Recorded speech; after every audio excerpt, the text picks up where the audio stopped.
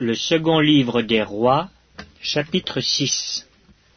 Les fils des prophètes dirent à Élisée, « Voici, le lieu où nous sommes assis devant toi est trop étroit pour nous. Allons jusqu'au Jourdain, nous prendrons là chacun une poutre, et nous nous y ferons un lieu d'habitation. » Élisée répondit, « Allez. » Et l'un d'eux dit, « Consens à venir avec tes serviteurs. » Il répondit, « J'irai. » Il partit donc avec eux. Arrivés au Jourdain, ils coupèrent du bois, et comme l'un d'eux abattait une poutre, le fer tomba dans l'eau. Il s'écria, « Ah, mon Seigneur, il était emprunté !» L'homme de Dieu dit, « Où est-il tombé ?» Et il lui montra la place. Alors Élisée coupa un morceau de bois, le jeta à la même place et fit surnager le fer. Puis il dit, « Enlève-le !»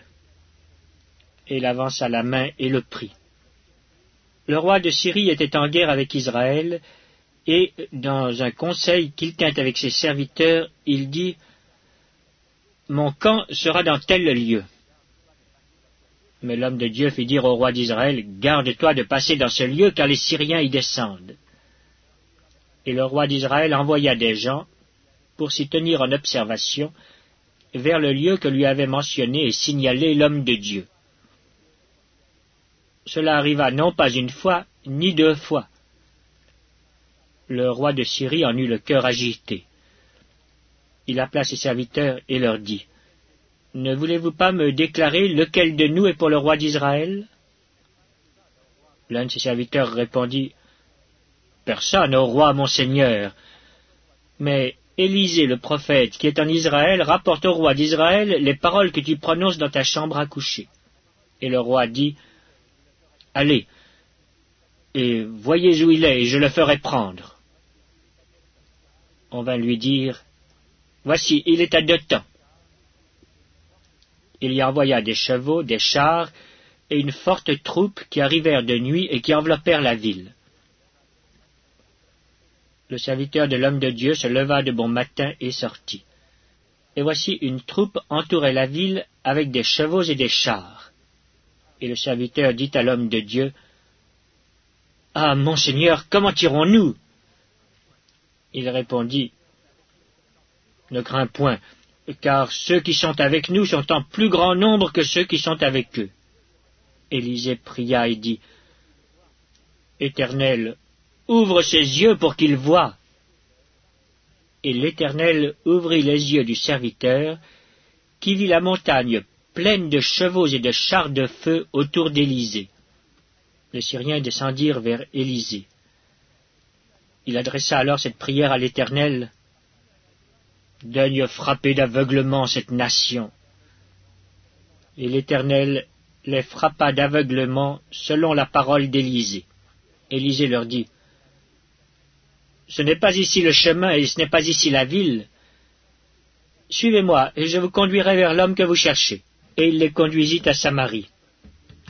Lorsqu'ils furent entrés dans Samarie, Élisée dit, « Éternel, ouvre les yeux de ces gens pour qu'ils voient. » Et l'Éternel ouvrit leurs yeux, et ils virent qu'ils étaient au milieu de Samarie. Le roi d'Israël, en les voyant, dit à Élisée, « Frapperai-je, mon père ?» « Tu ne frapperas point, répondit Élisée.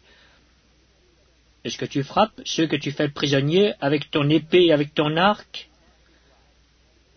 Donne-leur du pain et de l'eau afin qu'ils mangent et boivent, et qu'ils s'en aillent ensuite vers leur maître. » Le roi d'Israël leur fit servir un grand repas, et ils mangèrent et burent. Puis il les renvoya, et ils s'en allèrent vers leur maître. Et les troupes des Syriens ne revinrent plus sur le territoire d'Israël. Après cela, Ben-Hadad, roi de Syrie, ayant rassemblé toute son armée, monta et assiégea Samarie. Il y eut une grande famine dans Samarie, et ils la serrèrent tellement qu'une tête d'âne valait 80 cycles d'argent, et le quart d'un câble de fiente de pigeon 5 cycles d'argent. Et comme le roi passait sur la muraille, une femme lui cria, « Sauve-moi, ô roi, mon seigneur !» Il répondit, si l'Éternel ne te sauve pas, avec quoi te sauverai-je? Avec le produit de l'air ou du pressoir? Et le roi lui dit, qu'as-tu? Elle répondit, cette femme-là m'a dit, donne ton fils, nous le mangerons aujourd'hui et demain nous mangerons mon fils. Nous avons fait cuire mon fils et nous l'avons mangé. Et le jour suivant je lui ai dit, donne ton fils et nous le mangerons. Mais elle a caché son fils. Lorsque le roi entendit les paroles de cette femme, il déchira ses vêtements en passant sur la muraille, et le peuple vit qu'il avait en dedans un sac sur son corps. Le roi dit, que Dieu me punisse dans toute sa rigueur, si la tête d'Élisée, fils de Shaphat, reste aujourd'hui sur lui. Or, Élisée était assis dans sa maison, et les anciens étaient assis auprès de lui. Le roi envoya quelqu'un devant lui. Mais avant que le messager fût arrivé, Élisée dit aux anciens, « Voyez-vous que ce fils d'assassin envoie quelqu'un pour m'ôter la tête? Écoutez, quand le messager viendra, fermez la porte et repoussez-le avec la porte. » Le bruit des pas de son maître ne se fait-il pas entendre derrière lui? Il leur parlait encore, et déjà le messager était descendu vers lui et disait, « Voici, ce mal vient de l'Éternel. Qu'ai-je à espérer encore de l'Éternel? » Le second livre des rois, chapitre 7. Élisée dit, « Écoutez la parole de l'Éternel. Ainsi parle l'Éternel. Demain, à 7 heures, on aura 1 mesure de fleur de farine pour 1 sicle et 2 mesures d'orge pour 1 sicle à la porte de Samarie. » L'officier, sur la main duquel s'appuyait le roi, répondit à l'homme de Dieu, « Quand l'Éternel ferait des fenêtres au ciel, pareille chose arriverait-elle? » Et Élisée dit, « Tu le verras de tes yeux, mais tu n'en mangeras point. » Il y avait à l'entrée de la porte 4 lépreux qui se dirent l'un à l'autre, « Quoi? Resterons-nous ici jusqu'à ce que nous mourions? Si nous songeons à entrer dans la ville, la famine est dans la ville, et nous y mourrons. Et si nous restons ici, nous mourrons également. Allons nous jeter dans le camp des Syriens. Et s'ils nous laissent vivre, nous vivrons. Et s'ils nous font mourir, nous mourrons. » Ils partirent donc au crépuscule pour se rendre au camp des Syriens, et lorsqu'ils furent arrivés à l'entrée du camp des Syriens, voici il n'y avait personne. Le Seigneur avait fait entendre dans le camp des Syriens un bruit de chars et un bruit de chevaux, le bruit d'une grande armée, et ils s'étaient dit l'un à l'autre, « Voici, le roi d'Israël a pris à sa solde contre nous les rois des Hétiens et les rois des Égyptiens pour venir nous attaquer. » Et ils se levèrent et prirent la fuite au crépuscule, abandonnant leurs tentes, leurs chevaux et leurs ânes, le camp tel qu'il était, et ils s'enfuirent pour sauver leur vie. Les lépreux, étant arrivés à l'entrée du camp, pénétrèrent dans une tente, mangèrent et burent, et en emportèrent de l'argent, de l'or et des vêtements qu'ils allèrent cacher. Ils revinrent, pénétrèrent dans une autre tente, et en emportèrent des objets qu'ils allèrent cacher. Puis ils se dirent l'un à l'autre, « Nous n'agissons pas bien. Cette journée est une journée de bonnes nouvelles. Si nous gardons le silence, et si nous attendons jusqu'à la lumière du matin, le châtiment nous atteindra. Venez maintenant, et allons informer la maison du roi. » Ils partirent, et ils appelèrent les gardes de la porte de la ville, auxquels ils firent ce rapport. « Nous sommes entrés dans le camp des Syriens, et voici il n'y a personne, on n'y entend aucune voix d'homme.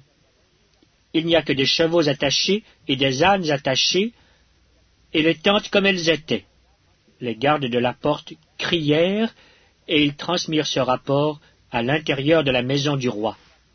Le roi se leva de nuit, et il dit à ses serviteurs, je veux vous communiquer ce que nous font les Syriens. » Comme ils savent que nous sommes affamés, ils ont quitté le camp pour se cacher dans les champs, et ils se sont dit, « Quand ils sortiront de la ville, nous les saisirons vivants, et nous entrerons dans la ville. » L'un des serviteurs du roi répondit, « Que l'on prenne 5 des chevaux qui restent encore dans la ville.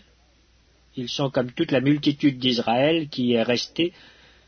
Ils sont comme toute la multitude d'Israël qui dépérit. Et envoyons voir ce qui se passe. » On prit 2 chars avec les chevaux, et le roi envoya des messagers sur les traces de l'armée des Syriens en disant, « Allez, et voyez. » Ils allèrent après eux jusqu'au Jourdain. Et voici, toute la route était pleine de vêtements et d'objets que les Syriens avaient jetés dans leur précipitation.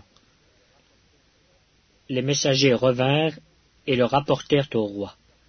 Le peuple sortit et pilla le camp des Syriens. Et l'on eut 1 mesure de fleur de farine pour 1 sicle, et 2 mesures d'orge pour 1 sicle, selon la parole de l'Éternel. Le roi avait remis la garde de la porte à l'officier sur la main duquel il s'appuyait. Mais cet officier fut écrasé à la porte par le peuple, et il mourut, selon la parole qu'avait prononcée l'homme de Dieu quand le roi était descendu vers lui. L'homme de Dieu avait dit alors au roi, « On aura 2 mesures d'orge pour 1 sicle, et 1 mesure de fleur de farine pour 1 sicle, demain, à 7 heures, à la porte de Samarie. » Et l'officier avait répondu à l'homme de Dieu, « Quand l'Éternel ferait des fenêtres au ciel, pareille chose arriverait-elle » Et Élisée avait dit, « Tu le verras de tes yeux, mais tu n'en mangeras point. » C'est en effet ce qui lui arriva. Il fut écrasé à la porte par le peuple, et il mourut. Le second livre des rois, chapitre 8. Élisée dit à la femme dont il avait fait revivre le fils, « Lève-toi, va-t'en, toi et ta maison, et séjourne où tu pourras, car l'Éternel appelle la famine. Et même elle vient sur le pays pour 7 années. » La femme se leva, et elle fit selon la parole de l'homme de Dieu. Elle s'en alla, elle et sa maison, et séjourna 7 ans au pays des Philistins. Au bout des 7 ans, la femme revint du pays des Philistins, et elle alla implorer le roi au sujet de sa maison et de son champ. Le roi s'entretenait avec Géasi, serviteur de l'homme de Dieu, et il disait, « Raconte-moi, je te prie, toutes les grandes choses qu'Élisée a faites. » Et pendant qu'il racontait au roi comment Élisée avait rendu la vie à un mort, la femme dont Élisée avait fait revivre le fils vint implorer le roi au sujet de sa maison et de son champ. Géasi dit, « Ô roi mon seigneur, voici la femme, et voici son fils qu'Élisée a fait revivre. » Le roi interrogea la femme, et elle lui fit le récit.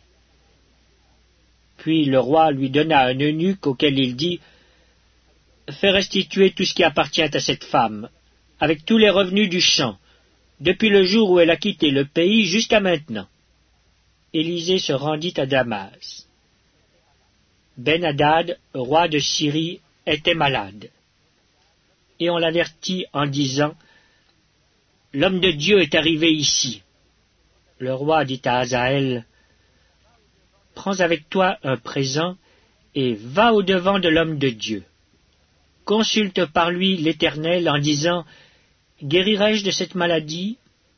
Hazaël alla au-devant d'Élisée, prenant avec lui un présent, tout ce qu'il y avait de meilleur à Damas, la charge de 4 chameaux. Lorsqu'il fut arrivé, il se présenta à lui et dit, « Ton fils Ben-Hadad, roi de Syrie, m'envoie vers toi pour dire, « Guérirai-je de cette maladie ?» Élisée lui répondit, « Va, dis-lui, tu guériras, mais l'Éternel m'a révélé qu'il mourra. » L'homme de Dieu arrêta son regard sur Hazaël et le fixa longtemps, puis il pleura. Hazaël dit, Pourquoi mon Seigneur pleure-t-il? Et Élisée répondit, parce que je sais le mal que tu feras aux enfants d'Israël. Tu mettras le feu à leurs villes fortes. Tu tueras avec l'épée leurs jeunes gens. Tu écraseras leurs petits enfants, et tu fendras le ventre de leurs femmes enceintes. Hazaël dit, mais qu'est-ce que ton serviteur, ce chien, pour faire de si grandes choses? Et Élisée dit, l'Éternel m'a révélé que tu seras roi de Syrie. Hazaël quitta Élisée et revint auprès de son maître qui lui dit, que t'a dit Élisée? Et il répondit, il m'a dit, tu guériras. Le lendemain, Hazaël prit une couverture qu'il plongea dans l'eau et il l'étendit sur le visage du roi qui mourut. Et Hazaël régna à sa place. La 5e année de Joram, fils d'Akab, roi d'Israël, Joram, fils de Josaphat, roi de Juda, régna. Il avait 32 ans lorsqu'il devint roi, et il régna 8 ans à Jérusalem. Il marcha dans la voie des rois d'Israël, comme avait fait la maison d'Akab, car il avait pour femme une fille d'Akab, et il fit ce qui est mal aux yeux de l'Éternel. Mais l'Éternel ne voulut point détruire Juda à cause de David son serviteur, selon la promesse qu'il lui avait faite de lui donner toujours une lampe parmi ses fils. De son temps, Édom se révolta contre l'autorité de Juda et se donna un roi. Joram passa à Tsaïr avec tous ses chars. S'étant levé de nuit, il battit les Édomites qui l'entouraient et les chefs des chars, et le peuple s'enfuit dans ses tentes. La rébellion d'Édom contre l'autorité de Juda a duré jusqu'à ce jour. Libna se révolta aussi dans le même temps. Le reste des actions de Joram et tout ce qu'il a fait, cela n'est-il pas écrit dans le livre des chroniques des rois de Juda? Joram se coucha avec ses pères, et il fut enterré avec ses pères dans la ville de David. Et Akazia, son fils, régna à sa place. La 12e année de Joram, fils d'Akab, roi d'Israël, Akazia, fils de Joram, roi de Juda, régna. Akazia avait 22 ans lorsqu'il devint roi, et il régna 1 an à Jérusalem. Sa mère s'appelait Athalie, fille d'Omri, roi d'Israël. Il marcha dans la voie de la maison d'Akab, et il fit ce qui est mal aux yeux de l'Éternel, comme la maison d'Akab, car il était allié par mariage à la maison d'Akab. Il alla avec Joram, fils d'Akab, à la guerre contre Hazaël, roi de Syrie, à Ramoth en Galaad, et les Syriens blessèrent Joram. Le roi Joram s'en retourna pour se faire guérir à Jizréel des blessures que les Syriens lui avaient faites à Rama lorsqu'il se battait contre Hazaël, roi de Syrie. Akazia, fils de Joram, roi de Juda, descendit pour voir Joram, fils d'Akab, à Jizréel, parce qu'il était malade. Le second livre des rois, chapitre 9. Élisée le prophète appela l'un des fils des prophètes et lui dit, « Saint-Hérin, prends avec toi cette fiole d'huile et va à Ramoth en Galaad. Quand tu y seras arrivé, vois Jéhu, fils de Josaphat, fils de Nimshi. Tu iras le faire lever du milieu de ses frères, et tu le conduiras dans une chambre retirée.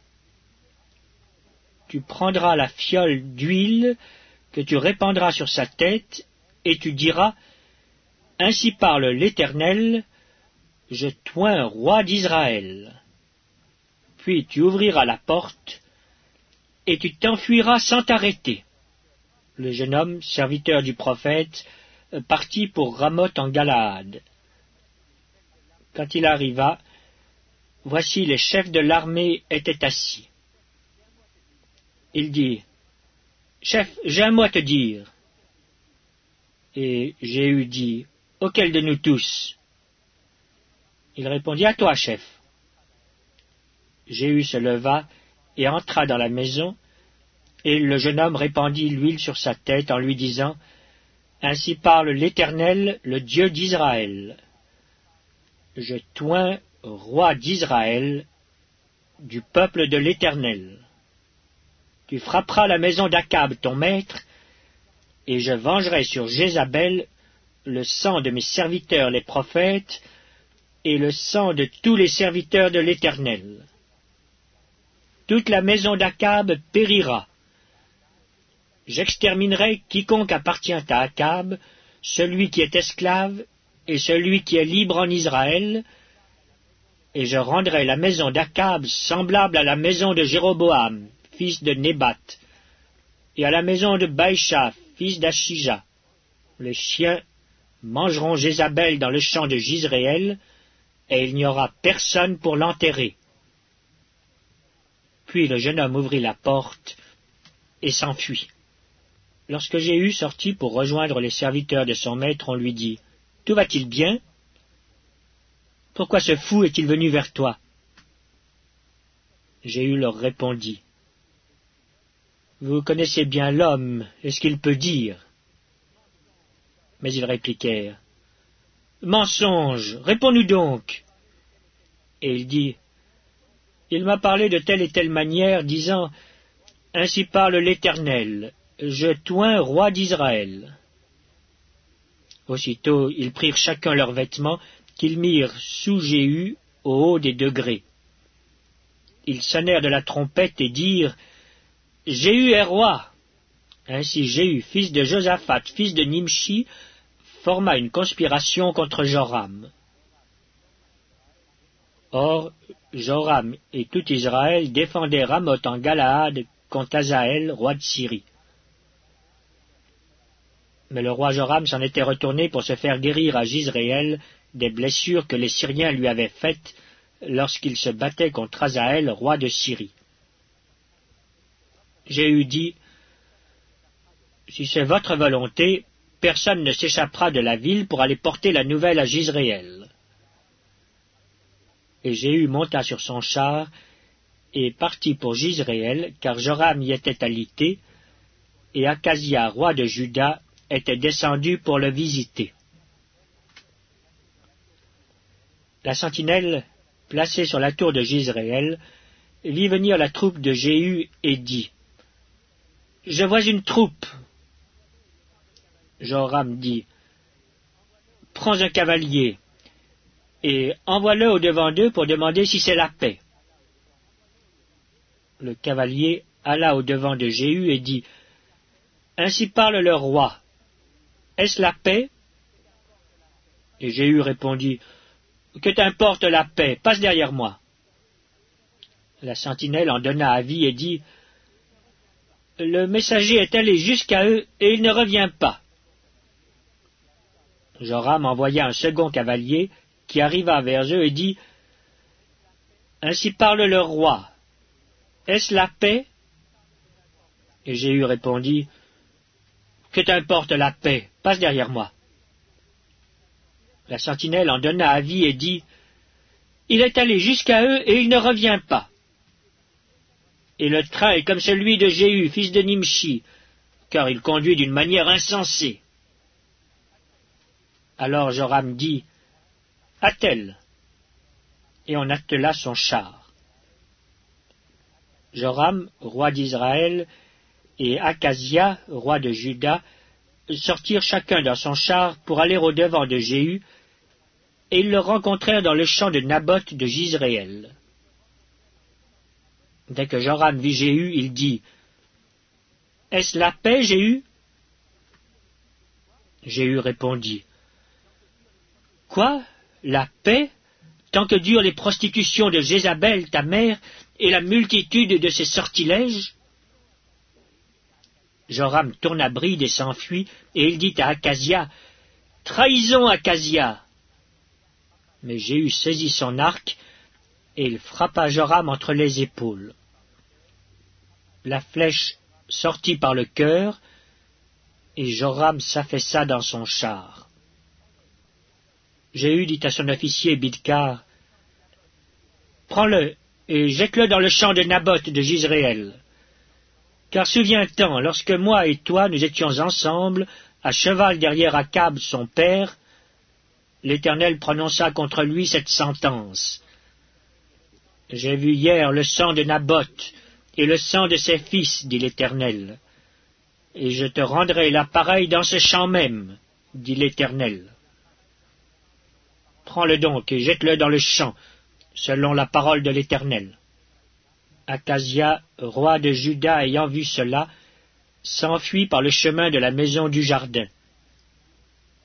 Jéhu le poursuivit et dit, « Lui aussi frappez-le sur le char. » Et on le frappa à la montée de Gur, près de Gibléam. Il se réfugia à Megiddo, et il y mourut. Ses serviteurs le transportèrent sur un char à Jérusalem, et ils l'enterrèrent dans son sépulcre avec ses pères dans la ville de David.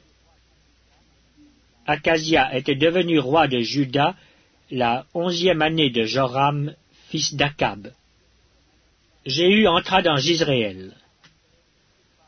Jézabel, l'ayant appris, mit du fard à ses yeux, se para la tête et regarda par la fenêtre.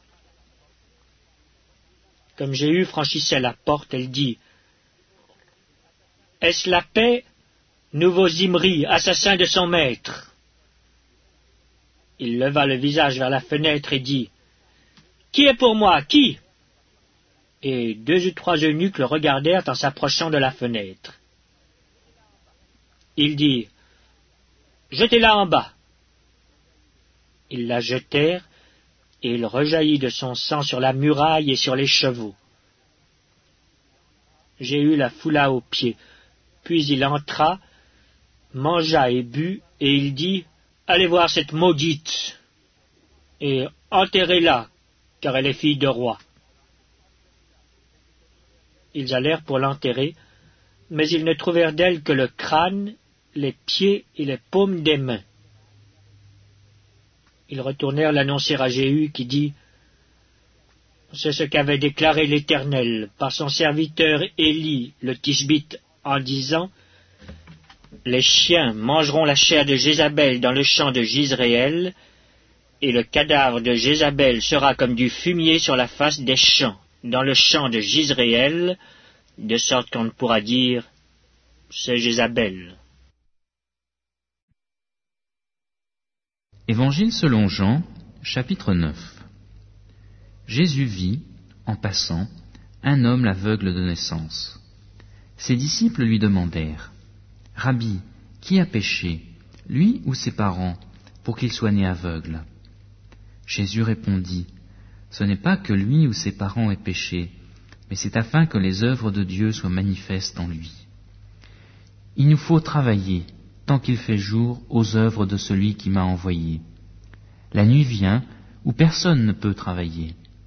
Pendant que je suis dans le monde, je suis la lumière du monde. » Après avoir dit cela, il cracha par terre et fit de la boue avec sa salive. Puis il appliqua cette boue sur les yeux de l'aveugle et lui dit, « Va te laver au réservoir de Siloé », ce qui se traduit par « envoyer ». Il y alla, se lava, et quand il revint, il voyait.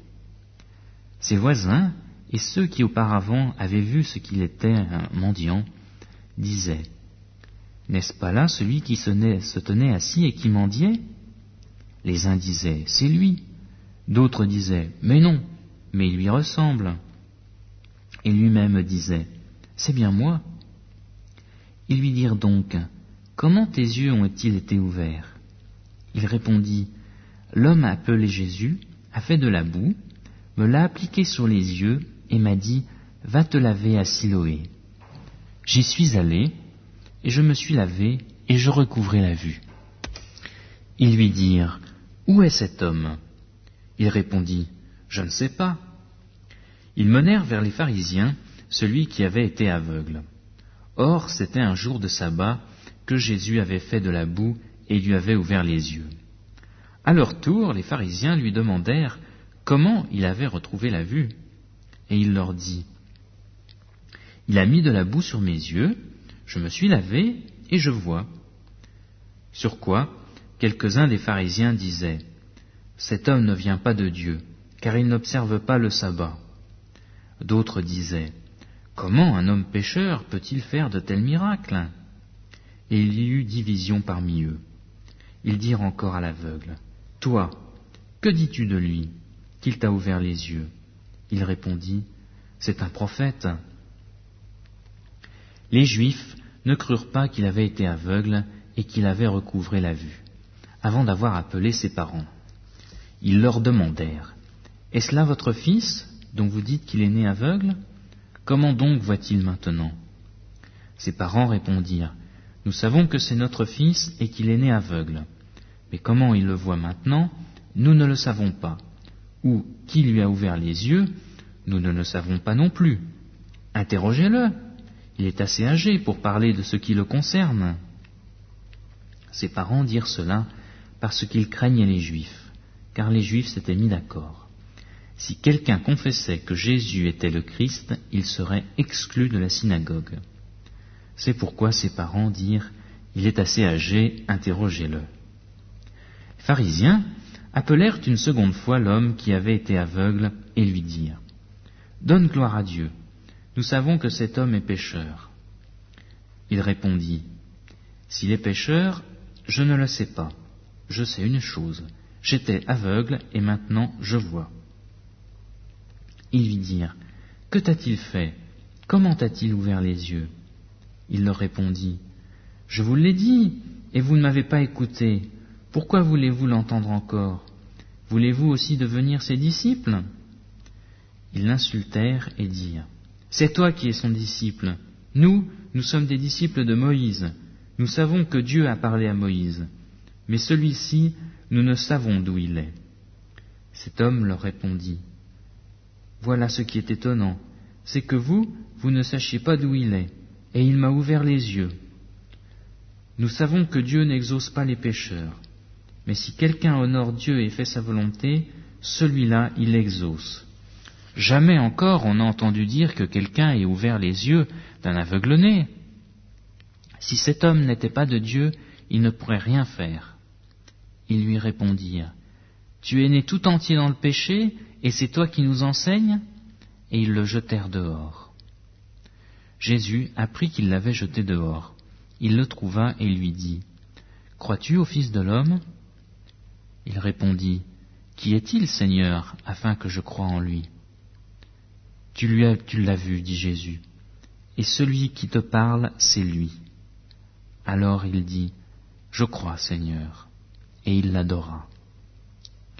Puis Jésus dit, « Je suis venu dans ce monde pour un jugement, afin que ceux qui ne voient pas voient, et que ceux qui voient deviennent aveugles. » Quelques pharisiens qui étaient avec lui, après avoir entendu ces paroles, lui dirent, « Nous aussi, sommes-nous des aveugles ?» Jésus leur répondit, « Si vous étiez aveugles, vous n'auriez pas de péché. Mais maintenant vous dites, « Nous voyons », aussi votre péché demeure. » Évangile selon Jean, chapitre 10. En vérité, je vous le dis, celui qui n'entre point par la porte dans la bergerie, mais qui y monte par un autre côté, celui-là est un voleur et un brigand. Mais celui qui entre par la porte est le berger des brebis. Le portier lui ouvre, et les brebis entendent sa voix. Il appelle par leur nom les brebis qui lui appartiennent, et les mène dehors. Lorsqu'il a fait sortir toutes celles qui lui appartiennent, il marche devant elles, et les brebis le suivent, parce qu'elles connaissent sa voix. Elles ne suivront point un étranger, mais elles fuiront loin de lui, parce qu'elles ne connaissent pas la voix des étrangers. Jésus leur dit cette parabole, mais ils ne comprirent pas ce qu'il leur disait. Jésus leur dit encore, « En vérité, je vous le dis, moi, je suis la porte des brebis. Tous ceux qui sont venus avant moi sont des voleurs et des brigands, mais les brebis ne les ont pas écoutés. Moi, je suis la porte. Si quelqu'un entre par moi, il sera sauvé. Il entrera et sortira pour trouver des pâturages. Le voleur ne vient que pour voler et tuer et détruire. Moi, je suis venu afin que les brebis aient la vie et qu'elle l'ait en abondance. Moi, je suis le bon berger. Le bon berger donne sa vie pour ses brebis. Mais le mercenaire qui n'est pas berger et à qui les brebis n'appartiennent pas, voit venir le loup, abandonne les brebis et s'enfuit. Et le loup s'en empare et les disperse. C'est qu'il est mercenaire et qu'il ne se met pas en peine pour les brebis. Moi, je suis le bon berger. Je connais mes brebis et mes brebis me connaissent. Comme le Père me connaît et comme je connais le Père et je donne ma vie pour mes brebis, j'ai encore d'autres brebis qui ne sont pas de cette bergerie. Celles-là, il faut aussi que je les amène. Elles entendront ma voix, et il y aura un seul troupeau, un seul berger. Le Père m'aime, parce que je donne ma vie, afin de la reprendre. Personne ne me l'ôte, mais je la donne de moi-même. J'ai le pouvoir de la donner, et j'ai le pouvoir de la reprendre. Tel est l'ordre que j'ai reçu de mon Père. Il y eut de nouveau, à cause des paroles, division parmi les Juifs. Plusieurs d'entre eux disaient, « Il a un démon, il est fou, pourquoi l'écoutez-vous » D'autres disaient, « Ces paroles ne sont pas celles d'un démoniaque. Un démon peut-il ouvrir les yeux des aveugles » On célébrait à Jérusalem la fête de la dédicace. C'était l'hiver. Jésus se promenait dans le temple, sous le portique de Salomon. Les Juifs l'entourèrent et lui dirent, « Jusqu'à quand tiendras-tu notre âme en suspens? Si toi, tu es le Christ, dis-le-nous ouvertement. » Jésus leur répondit, « Je vous l'ai dit, et vous ne croyez pas. Les œuvres que je fais au nom de mon Père rendent témoignage de moi. Mais vous ne croyez pas parce que vous n'êtes pas de mes brebis. Mes brebis entendent ma voix. Moi je les connais, et elles me suivent. Je leur donne la vie éternelle, elles ne périront jamais, et personne ne les arrachera de ma main. Mon Père qui me les a donnés est plus grand que tous, et personne ne peut les arracher de la main du Père. Moi et le Père, nous sommes un. » Les Juifs ramassèrent de nouveau des pierres pour le lapider. Jésus reprit et leur dit, « Je vous ai fait voir beaucoup d'œuvres bonnes venant du Père. Pour laquelle de ces œuvres me lapidez-vous » Les Juifs lui répondirent, « Ce n'est pas pour une œuvre bonne que nous te lapidons, mais pour un blasphème, et parce que toi, qui es un homme, tu te fais Dieu. » Jésus leur répondit, « N'est-il pas écrit dans votre loi, j'ai dit, vous êtes des dieux » Si elle a appelé Dieu ceux à qui la parole de Dieu a été adressée, et l'écriture ne peut être abolie, à celui que le Père a sanctifié et envoyé dans le monde, vous dites tu blasphèmes, parce que j'ai dit je suis le Fils de Dieu? Si je ne fais pas les œuvres de mon Père, ne me croyez pas. Mais si je les fais, quand même vous ne me croiriez pas, croyez à ces œuvres, afin de savoir et de reconnaître que le Père est en moi et moi dans le Père. Ils cherchèrent encore à l'arrêter, mais il s'échappa de leurs mains. Jésus s'en alla de nouveau au-delà du Jourdain, à l'endroit où Jean avait d'abord baptisé, et il y demeura.